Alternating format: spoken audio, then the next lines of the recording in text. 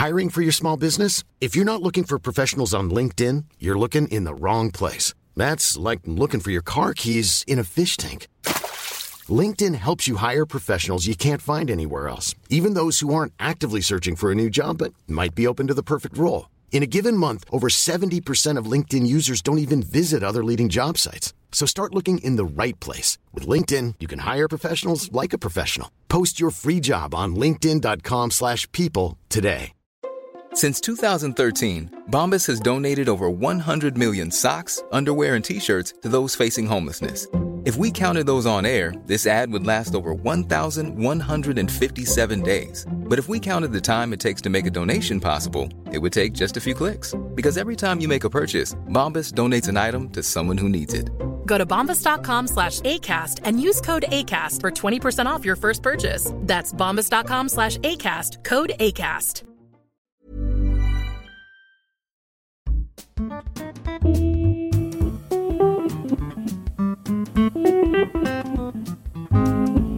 Hello and welcome to Have You Seen, the podcast for people who love TV. Now, I've got good news and I've got bad news this week. Let's get the bad news out of the way. I'm afraid Mariella is away this week, so I hope listeners will bear with us as our producer Owen and I try to stumble valiantly on without her. Don't worry, she'll be back next Thursday when normal service will be resumed. But the good news is that today we're going to be discussing the new series of The Crown, which has just dropped on Netflix. And I'm delighted to say that my special guest for our Crown special, the first ever Have You Seen special, is its executive producer and the man behind it, Andy Harries. So, Andy, welcome. Thank you for coming along and taking part in our Crown special. Pleasure, Peter. Lovely to be here. Andy is, if you will, the power behind the throne of The Crown. And he runs Left Bank Pictures, the production company that makes the show. He's also had a hugely successful and storied career that's had nothing to do with The Crown. He produced TV hits as varied as The Royal Family, Prime Suspect and Cold Feet. Oh, and he was also nominated for an Oscar as the producer of The Queen, which saw Helen Mirren win the Best Actress Oscar for the role of Queen Elizabeth in 2007.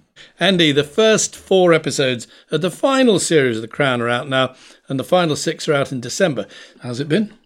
Well, every launch increasingly on The Crown seems to generate a certain fever, excitement, interest, and the world and their wife have a view on it, don't they? From all of social media to pretty much every national newspaper, television, radio, and everything else. It's been a busy few days. So just the sheer column inches, it would be fair to say it makes it different from anything else you've ever been involved in. Yes, I think the volume of noise around The Crown, which seems to get bigger and bigger each season, is pretty extraordinary. It's been out 5 days, I think, and about a week by the time this podcast goes out. Do you know how many people have watched it? Well, I should know something like that because I'm pretty familiar now with Netflix numbers. It will be hundreds of thousands, probably heading to millions, actually. Netflix's numbers are pretty extraordinary. I mean, you know, when they drop globally. They drop everywhere in the entire world. And well, one statistic I read about The Crown, which I got to admit really surprised me, though I'd never thought about it before, is that I think 12% of its audience is in the UK. That's right. No, it's a very low percentage when you think of how UK-centric it is. That's absolutely right. It is quite small, 12%, and which is why, you know, one has to balance the reviews and the reaction in the UK against the rest of the world.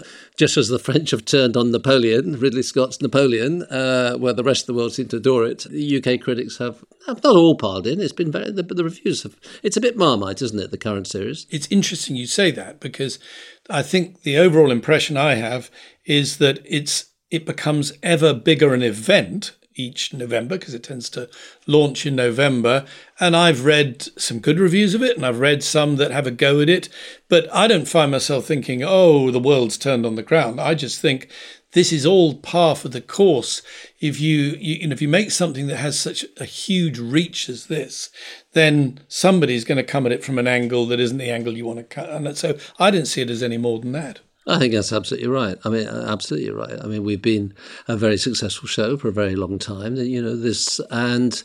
In other words, it's in that sort of category of what you would call critic-proof. I think this is true of anything, isn't it? It's true of painting, it's true of music, it's true of all the arts, that in the end people find things when they come along, they're new and they're dazzling, they're interesting, they're exciting and they're good. They get much praise, they get very, very much enjoyed, and then after a period of time, people are searching for something new or, as you say, perhaps feel it's critic-proof, so the critics just sharpen their knives a little bit more and feel that it's okay to give it a go. After all, it's a lot easier, isn't it, to criticise something, to actually create something. So definitely. I don't think people care about the reviews anyway, to be perfectly honest with you. That's when I say it's critic-proof. However many thousands of people, I read that the last series, Series 5, launched last year in November 2022, and in the first 7 days, 107 million hours of it have been watched.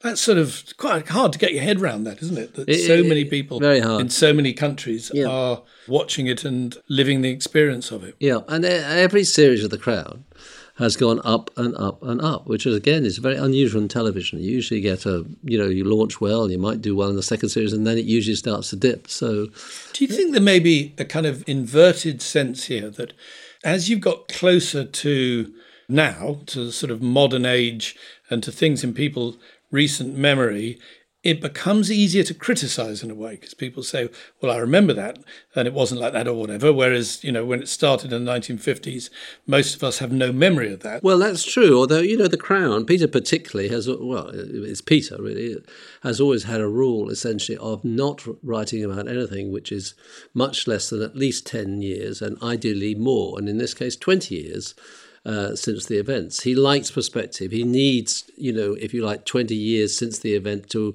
be able to kind of, work out what his take is on that. And that's on the basis of time having settled, books having come out, people having got older, and reflections. And I think with the passing of time, it's an awful lot easier to judge history.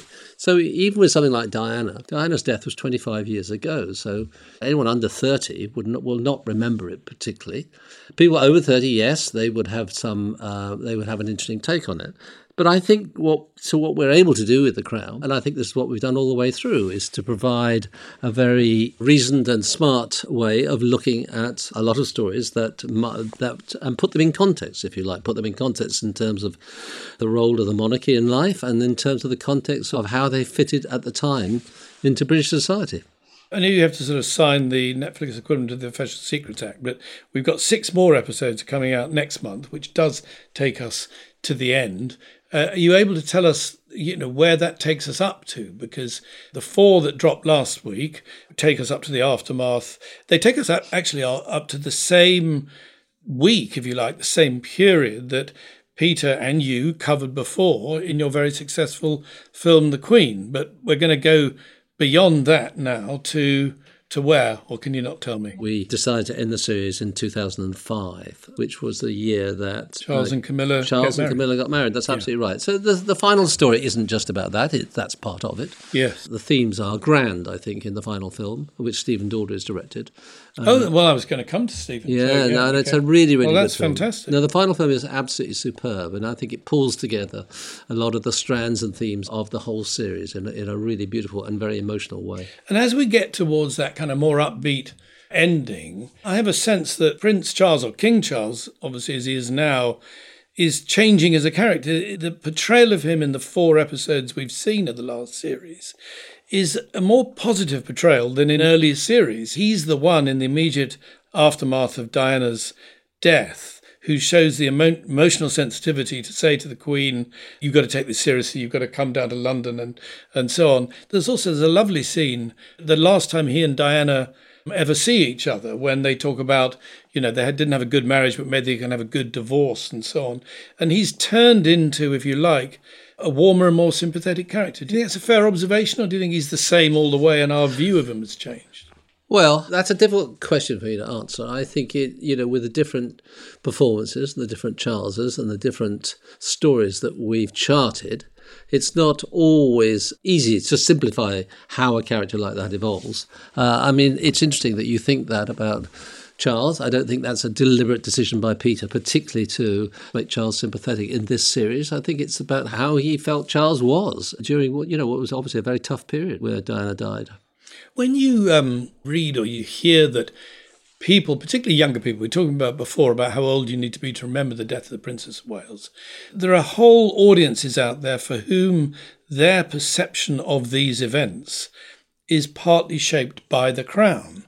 Does that responsibility weigh heavily on you, that you're providing a first draft of history, if you like, and that the draft might stick? It might stick with people, even if it isn't quite true. Well, that's a very interesting question, and I think it's worth debating. Is our version of history a definitive version of history? No. It's subjective, like every version of history. You probably would expect me to call upon all these sort of examples of Shakespeare writing his version of history back in the day and many other people writing their versions of history now. I mean... He wouldn't put Queen Elizabeth on stage because he'd have had his head chopped off. That's probably true. Well, I think that, that's where, certainly the evolution of television, film, of the arts, if you like, we live in a world where we are able to depict our prime ministers, our political leaders, if you like, our monarchs, in dramas without fear of execution or political imprisonment. I think, look, making any programme brings a level of responsibility. Making a programme as expensive as ours and as detailed as ours brings with it a level of responsibility. Of course, we understand that and we think about that a great deal as we tell the stories. We think about it on the stories we tell, how we tell the stories, and ultimately it's Peter's choice as to who says what in the show. Of course, it's all Peter's imagination, sure. Which is fed through a very rigorous and well-researched structure. I think it's true that Sarah Ferguson rang up once and said she'd like to advise you on the depiction of her character. Is that true? Because it sounds so bizarre. And two, is that the only case of minor members of the royal family, the Duke of Kent ringing up and saying, why haven't I been in it yet? It's time you had a storyline based around me. Well, there have been a few examples of members of the royal family or the circle around the royal family getting in touch. There was one particular moment when Koo Stark rang me up. She got straight through to me and offered her services. For many people, they probably won't remember the Koo Stark story, such as it was. I mean, if I can recall it, she was briefly a girlfriend of Prince Andrew and had some sort of involvement in some X-rated movies of some description, and that gave enough for the tabloids to feed off it and have a lot of fun. She seemed very sure that we were going to feature her in the series and therefore rang to offer her advice and services. Now, Koo Stark was never going to feature. I think one day Peter might well, or maybe, other producers might reveal many of the stories that we decided not to feature. I think we have often taken the high road here. There are many examples where members of the royal family have been involved in fairly tawdry events, which we have not covered. I'm thinking particularly perhaps of Fergie. Who doesn't feature heavily in the series. You didn't do toe sucking, did you? No. No, you didn't. No, we did not. Yeah. Because it wasn't a good story or an interesting story. It was not central to the themes of the show. Yes. It's not central to the drive of the show, which is really to look at the prism of modern life through the eyes of the monarchy. It was a sideshow, and I think we've done well to avoid the really silly sideshows. While we have, of course, gone into some depth, is where the sideshow was particularly intriguing, like a guy like Michael Fagan's it was, breaking into the Buckingham Palace, which was an isolated incident, but a really interesting way to examine. Well, I felt from the very beginning that the Queen was not an easy character to bring to life dramatically, being a reserved person and a person who did things in a very particular way, and in some ways not somebody who changed with the kind of passing winds of fashion and so on and so forth. Obviously, very sadly, last year the Queen died when you were making the last series of The Crown.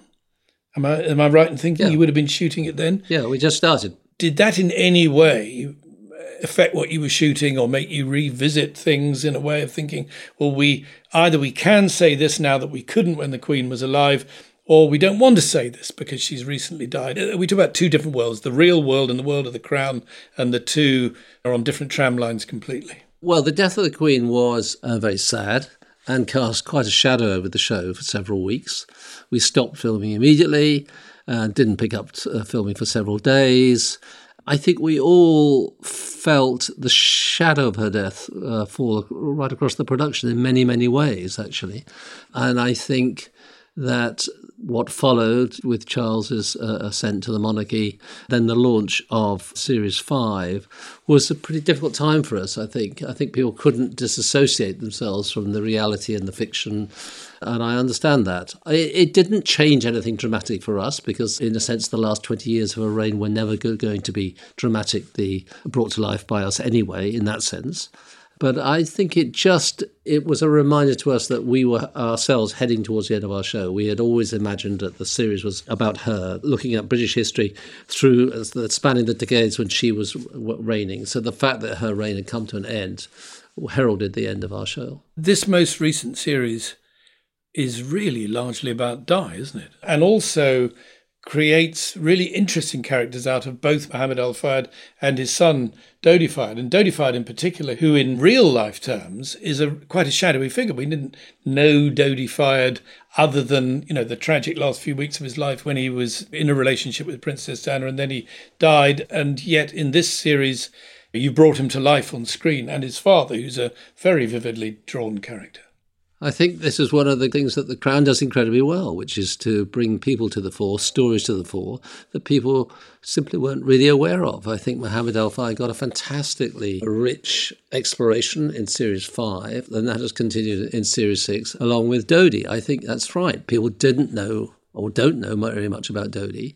We had to, do a lot of research to... Was he as browbeaten by his father as he is in The Crown from the research that you did? Because he's really, you just know as a person he'll never emerge from the shadow of his very domineering father.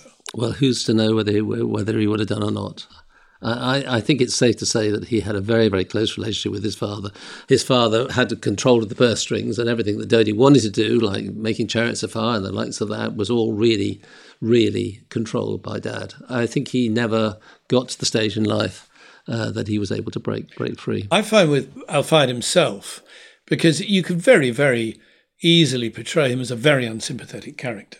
He's a social climber. He's kind of using his son as bait for Princess Diana in a rather distasteful way.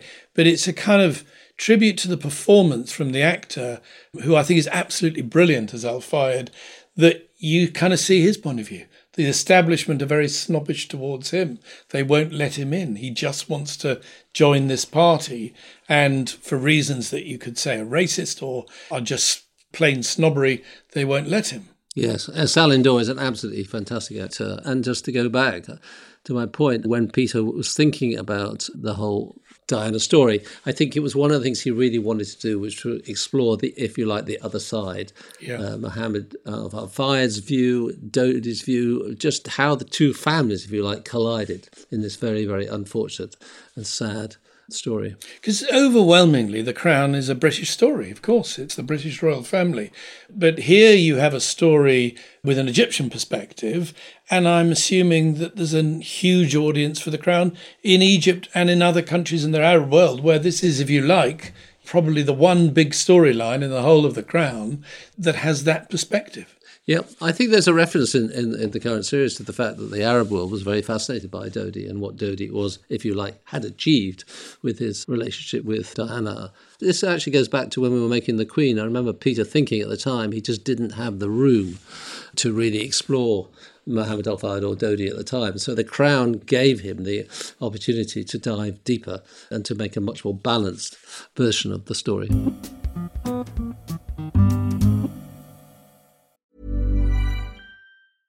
Ryan Reynolds here from Mint Mobile. With the price of just about everything going up during inflation, we thought we'd bring our prices down.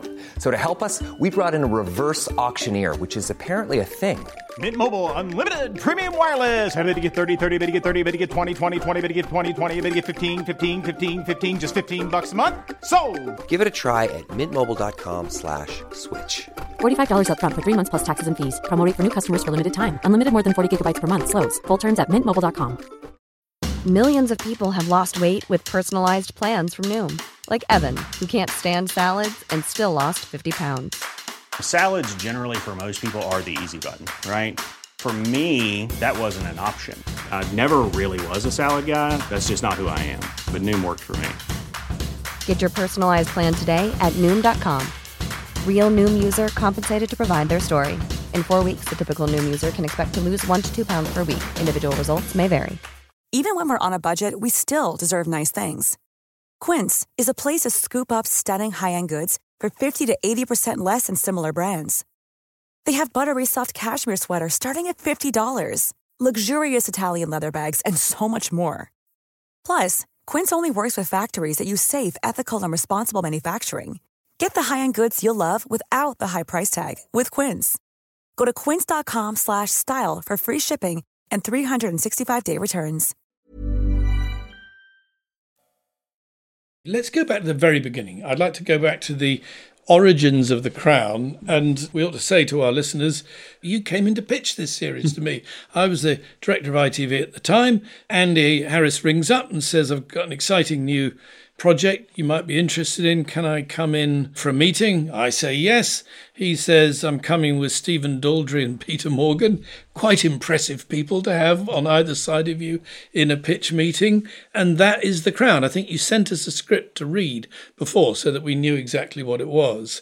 I was there thinking, you've probably gone to see the BBC as well. I don't want it to go to the BBC. So my entire strategy in the meeting was to prevent you going to the BBC. And then at the end of the meeting, I said, what happens next? You said, I'm off to America to talk to some people in America about it. At which I thought, I'll never hear from you again. And indeed I didn't. But tell me about your memory of that. And, going back, obviously to the audience, the play, the excellent play that Peter wrote, which is the weekly audience between the Queen and all her prime ministers. How did it all evolve? It's a big old job. It's a big old royal trail. Royal roller coaster. I have a slightly of a view that all of this sort of probably started in the week that Diana died for real, when Peter and I were both in London. And anyone who was in London at that time will remember what a very, very strange time it was. It was kind of eerie, and nobody was talking about anything else other than Diana. There was a kind of absolute sort of national incomprehension about what had happened. And all these flowers were piling up at Kensington Palace, and it just seemed like the world had sort of come to a total standstill. It was very, very strange. And Peter and I discussed it a lot, trying to make sense of it, as everyone was doing. And I think we sort of vowed at some point to do just that, to try to see whether we could find some way of dramatising it to try and make sense of it. So it was sort of tucked away as something we might do in the future. And then Peter and I, who were working together a lot, Peter came up with the idea of doing a film about Tony Blair and Gordon Brown and their battle, or their rivalry, if you like, for the Labour Party. And what was interesting about that as a film, which we made for Channel 4... That was The Deal. Yeah. It was called The Deal. But it broke ground again because it was the first time that a living Prime Minister was depicted as such in a proper dramatic story. It wasn't just a case of getting away with it. Actually, I think it was a very pro-Tony Blair, Gordon Brown film. But it was interesting that somehow the barriers of what one was able to do were being gently pushed back. Were the kind of lawyers or commissioners or whatever saying, you can't do this? My heavens, yes. Well, I had more than that. I mean, there was an executive at ITV, the person who ran ITV, did not want us to do that. Can you name names? I can tell this story reasonably well without... Okay. But, I mean, what basically happened was that Peter had the idea and had phoned me up, and I said, it's great. And we started working on it, and I think he, as ever, started writing the script, or maybe wrote the script. I can't remember now exactly. So I rang up Nick Elliott at ITV Drama, and he loved the idea. We sent him the script, and he loved it. And he basically commissioned it. And then about a week later, he called me up and said, you're going to be told not to do this. I'm just giving you the heads up right now. From further up the chain at ITV? From further up the chain at ITV, right at the very top at ITV. But not for editorial, but for political reasons. Political reasons. There was extreme nervousness that somehow making a film about the current Prime Minister would not, or might not, should say, possibly, do ITV, quote, or the ITV senior management any favours. So almost as soon as I put the phone down to Nick Elliott, I reached for the phone to Channel 4. And I spoke to Tessa Ross and urged her to throw us a lifeline immediately, which she did.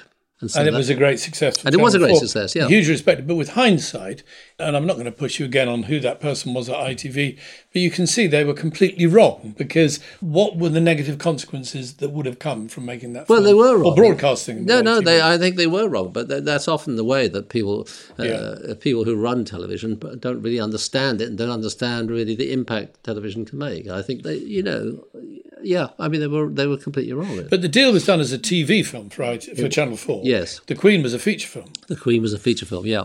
After the deal, we were looking for something else to do together, another big subject, if you like. Having sort of done the Prime Minister, what we sort of could we do next?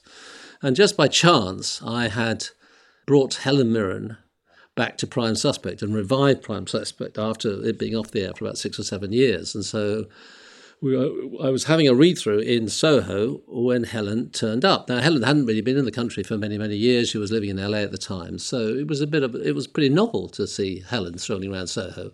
And I couldn't help notice that when she came into the read-through, people were so sort of mesmerised by her that they sort of bowed in a sort of regal manner. And I was sort of sitting there watching this thinking, oh my God, she's just like the Queen. And then anybody less than Jane Tennyson, who played Prime Suspect, and anybody less regal couldn't imagine. Well, I know what you mean. As an actress, she had that kind of stature. Yeah, well, this was just when she was meeting the makeup people and the script people and just wandering around. This was before she sat down and started to become Tennyson. But I don't know, it just went off. It was like a light bulb going off in my head. I thought, well, that's a good idea. What about doing the Queen?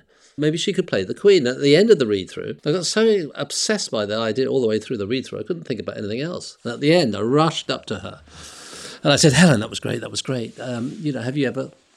Can I ask you a sort of rather odd question? Can you do posh as well?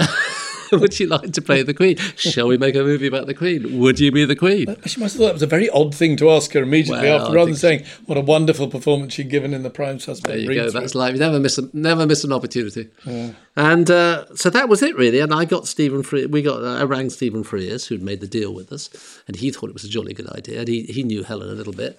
And then I rang Peter, and Peter was intrigued, cautious initially, understandably so.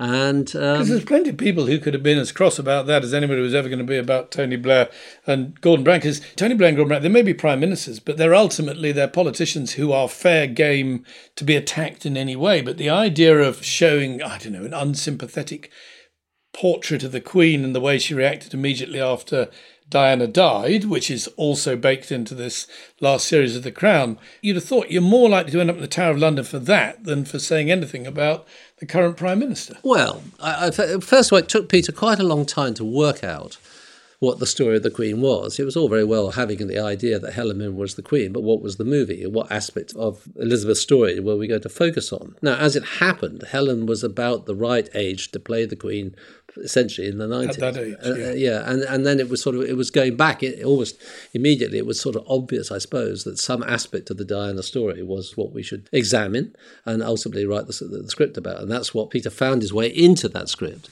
and found the chronology of that week, which I don't think had really been understood and examined. And I think that's what Peter does so brilliantly. He looks at contemporary history. He looks at, with distance, and it was about 10 years, obviously, after the event at that point in time, and was able to make sense of it. So roll forward, you did the Queen, you then did the audience, which is, sort of... Well, yes, so we did the Queen. That was huge, wasn't it? That was a massive great hit. Yeah. And then Peter and I did some other things together and separately. And then we rolled forward 3 or 4 years. And then he called me up and said he was thinking about writing a play. And could we have some lunch to discuss it? And the play was to become the audience. Yeah. And he was keen to see what I thought about it and whether I thought Helen would do it, because he didn't really want to write it unless Helen was going to do it. Okay. And my view was, well, unless you write it, Helen isn't going to be able to make a decision. So he said, well, that's ridiculous. I mean, you can call her up and tell her it's going to be great and she'll do it. And I go, no, I don't think it will work like that, Peter. But anyway, true to form, literally sort of 10 days later, 2 weeks later, the play arrived into my inbox. And it was fabulous. I thought it was a really very clever idea, very Peter idea, to look at the role of the monarch through a revolving number of her serving prime ministers, which at that point had numbered 12. There were 12 prime ministers that had served under her. They did have a problem that with the first prime minister, she was about 23 years old, which is... Helen Mirren wasn't the right age. Well, this is where you have to, have some... Use makeup and wigs. Well, the funny thing magic was, of theatre. Well, you can laugh, actually, but Peter wrote this without any idea about how we were going to do this. I think somehow he thought imaginatively, God bless him, thought somehow that it would just imaginatively get sorted out. And so he made no concessions to it in the actual first draft of the play whatsoever. And it wasn't until Stephen Daldry came on board that he sort of looked at it and went, yeah, right, okay, this is quite challenging. and then had to break the play down and work out how. Because you could have cast a younger actress as the young queen and then get Helen to come in. Well, you could have done after the interval, all number of different things. But I mean, I think you wanted to put Helen centre stage, and show her extraordinary range and her ability to play a 23-year-old, young to old, essentially. Yeah. I saw it; it was a brilliant success, and it also had wonderful performances from various different actors as the various different prime ministers. So now we come forward to The Crown, and the world has changed. So it was logical, I guess, to do The Queen as a feature film. That was probably where you would aspire to get something with a theatrical release. By the time of The Crown, we have the streaming world has changed the face of television, and there's the opportunity to do big, ambitious, multi-episodic things. And Netflix, which of course is where it ended up, have done things like House of Cards, which, are similarly high prestige, multi-episodic drama. So what I'm curious to know is, when you came to see me at ITV, did you even then think, really, this is going to be in America? Because if you make it for an American streaming service, one, they've got the money, obviously, but leaving totally aside the money and the ambition of it, had you made it with a UK broadcaster, and I remember making this point in a meeting, there would have been greater sensitivities about what you could and couldn't say about the royal family. And I remember arguing that's going to be at its worst with the BBC, because the BBC and the royal family, when they clash big, and have done historically in a number of occasions, one of which I've got to, full disclosure, led to my departure from the BBC. So I had personal experience of this, of how when the BBC and the royal family lock horns, it's not pretty.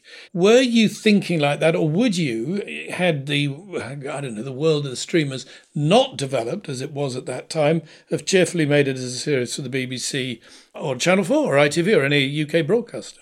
It's a very good question. I think the answer, I don't really know. The answer, what basically happened is that Peter had been in New York writing a movie or two, and I kept saying to him to come back to the UK. He was fed up with writing this movie, which wasn't getting made.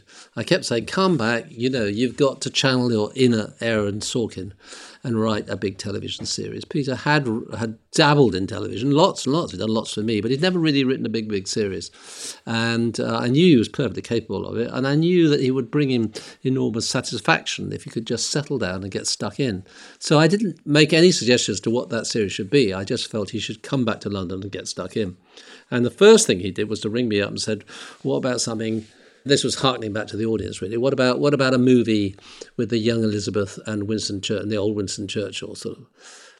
And it was a good pitch, and I said, don't think it's as strong as the King's Speech or the Queen. I think it's interesting. He said, well, all right. He said, well, I think maybe it's a mini-series anyway, because there's a lot to it. There's a lot of interest. The more I'm reading about it, the more I'm getting excited about it. So I said, okay, well, play around with it as a mini-series, and then. I don't know, about a week later, he comes back to me and said, I've had a different idea. I think we should do 3 series about the Queen Elizabeth reign. We should have 3 queens and 3 different series. I said, that's pretty ambitious. He said, yeah, I'm really very, very excited about this. I don't know how it's going to work, but I'm very excited about it. And then another week later, he came back and said, no. It's 6 series. He's doubled it. He said, it's 6 series, and we change the cast every 2 seasons. Exactly. I mean, we pretty well pinpointed it from the beginning right to the end.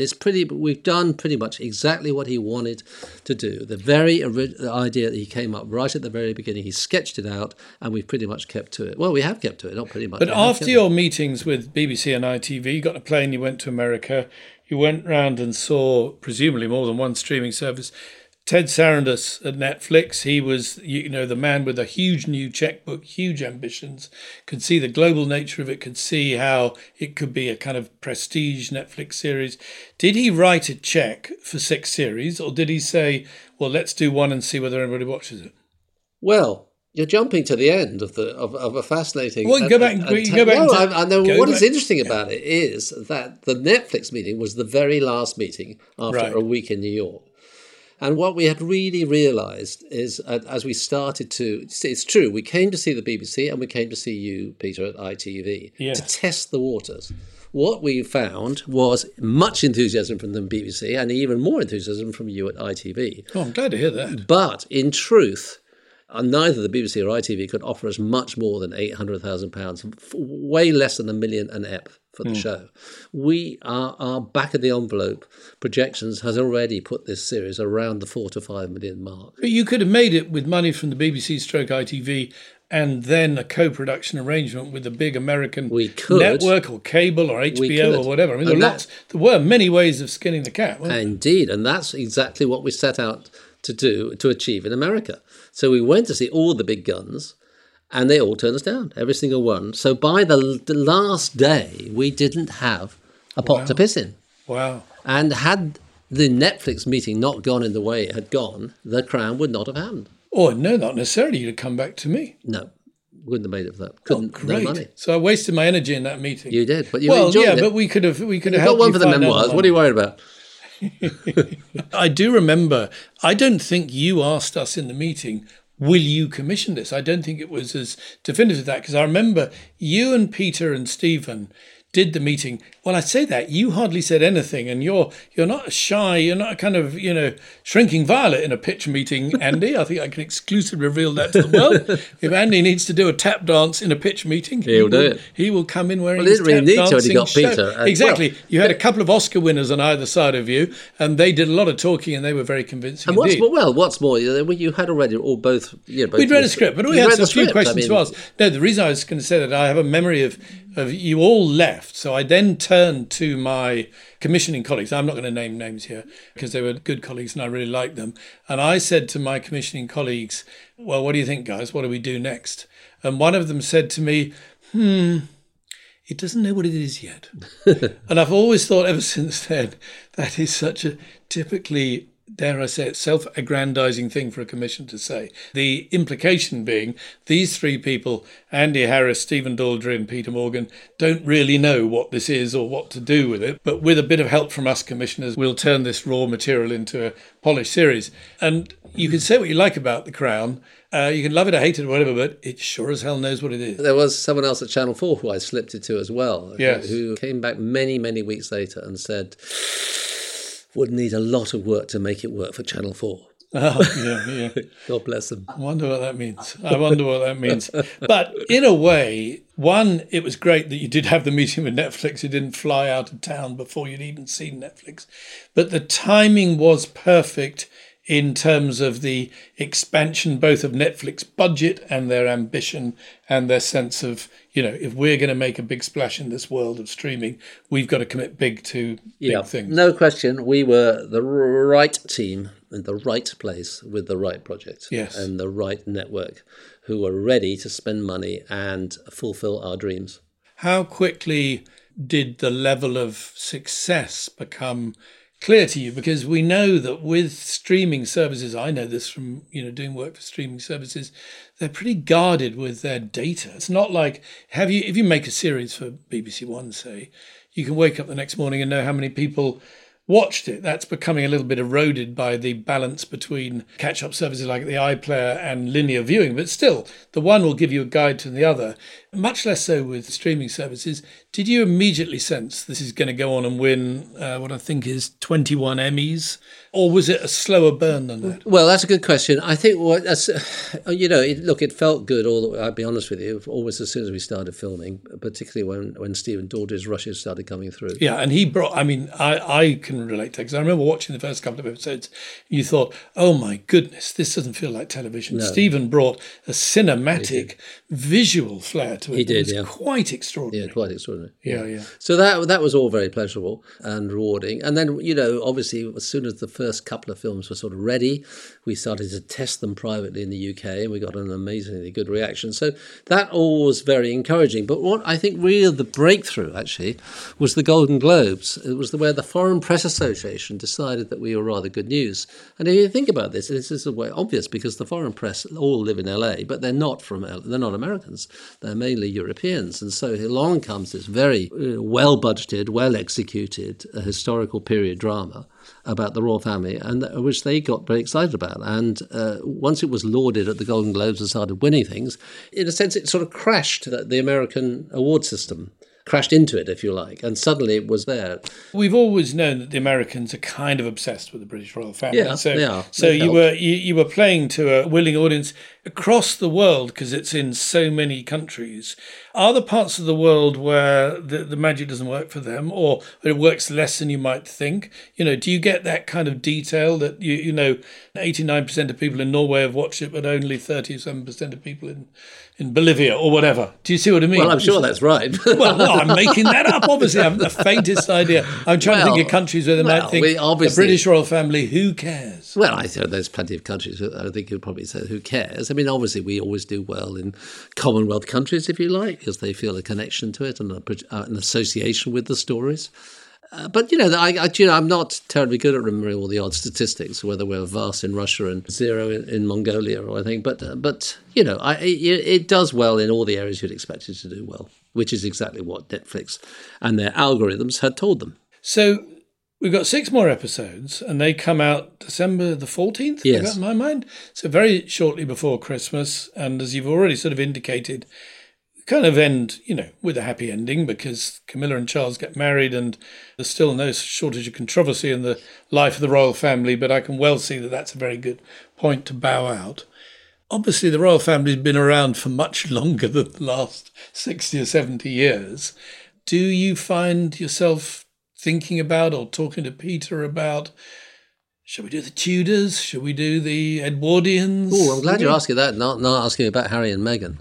No. I wasn't going to ask Harry and Meghan at all. Because I don't feel it's particularly interesting to try to ambulance chase the royal stories of the last few years. But I know I'm not thinking of the whole Prince Harry of it at all, to be perfectly honest. So obviously people are obsessed with the Harry and Meghan, and I don't know, have you read Spare, Harry's book? I haven't. Nor have I. So we can both agree we haven't read Spare, but I'm sure it's jolly good. No, I'm thinking, do you leapfrog back into the other? I mean, one of my favourite series growing up on ITV, possibly Granada, was called Edward and Mrs. Simpson. Yes. Do you remember that? Excellent. I think that was the original series that says you can turn the royal family into great television drama. That was Edward Fox, was it not? Playing the abdicating King Edward VIII. There's so many periods of royal history that are rich. Would you do that? Yeah, the abdication, I think, it is something we have chatted about. I think it's obviously been done in many different ways, including a film by Madonna. But if you remember, Madonna, did she play Mrs. Simpson? She surely not. She did. Did she? Yeah. So you might dip further. Well, back I think right now, I agree. You shouldn't ambulance chase. That would. So right now there are no immediate plans to do anything. Yeah. We all need a bit of a rest from the royals, and I'm sure the royals will be thrilled to need hear a rest that. from you. Yeah. Yes. But in time, the Crown is a great brand, of course, and nobody says never in television, as you know. There are over and above the obvious stories, the Henry VIII and the Tudors and all that kind of stuff. I think there's plenty of royal stories that could well provide great television and great metaphors for modern life, great parallels for modern life, if you like. I'm sure that's true. I mean, people tend to focus on relatively narrow periods. The Tudors traditionally rate in just crude television terms. I mean, this is whereas you get into the Jacobeans, and for some reason they don't, and nobody knows why. And nobody's made a film about or a series about William of Orange yet either. No, well, that's the. There you go. Yeah, okay. This is an exclusive for Have You Seen? You've heard it here. Andy Harris and Peter Morgan might be making a film about William of Orange and the Glorious Revolution of 1688. Or am I wrong? Well, look. It's been great talking to you, Andy. And I know you are a very busy man, and we're at the kind of probably busiest period of your year when you're launching not one, but 2 parts of the final series of The Crown. Apologies that my partner, Mariella, wasn't here today. That's very disappointing. But on the other hand, I've been interrupted considerably less than I normally am. I've been able to get a word in edgeways, and it's been great fun discussing The Crown with you. Good. Well, it's a pleasure. So thank you very much for asking me. We're particularly keen to hear from you, our listeners, about what you've been watching, what you've hated, what you've loved, and what we're missing or getting wrong. So do send us an email. You can get in touch via our socials, or you can WhatsApp us. All the info is in the description. Thanks for listening, and thanks to Andy for being such a great guest. If you enjoyed the show, please do follow Have You Seen wherever you get your podcasts. Do join us next week when not only will Mariella be back to whip us all into shape, but we'll also be joined by the fantastic Mel Gedroich to hear what she's been watching recently. Thanks for listening. See you next Thursday.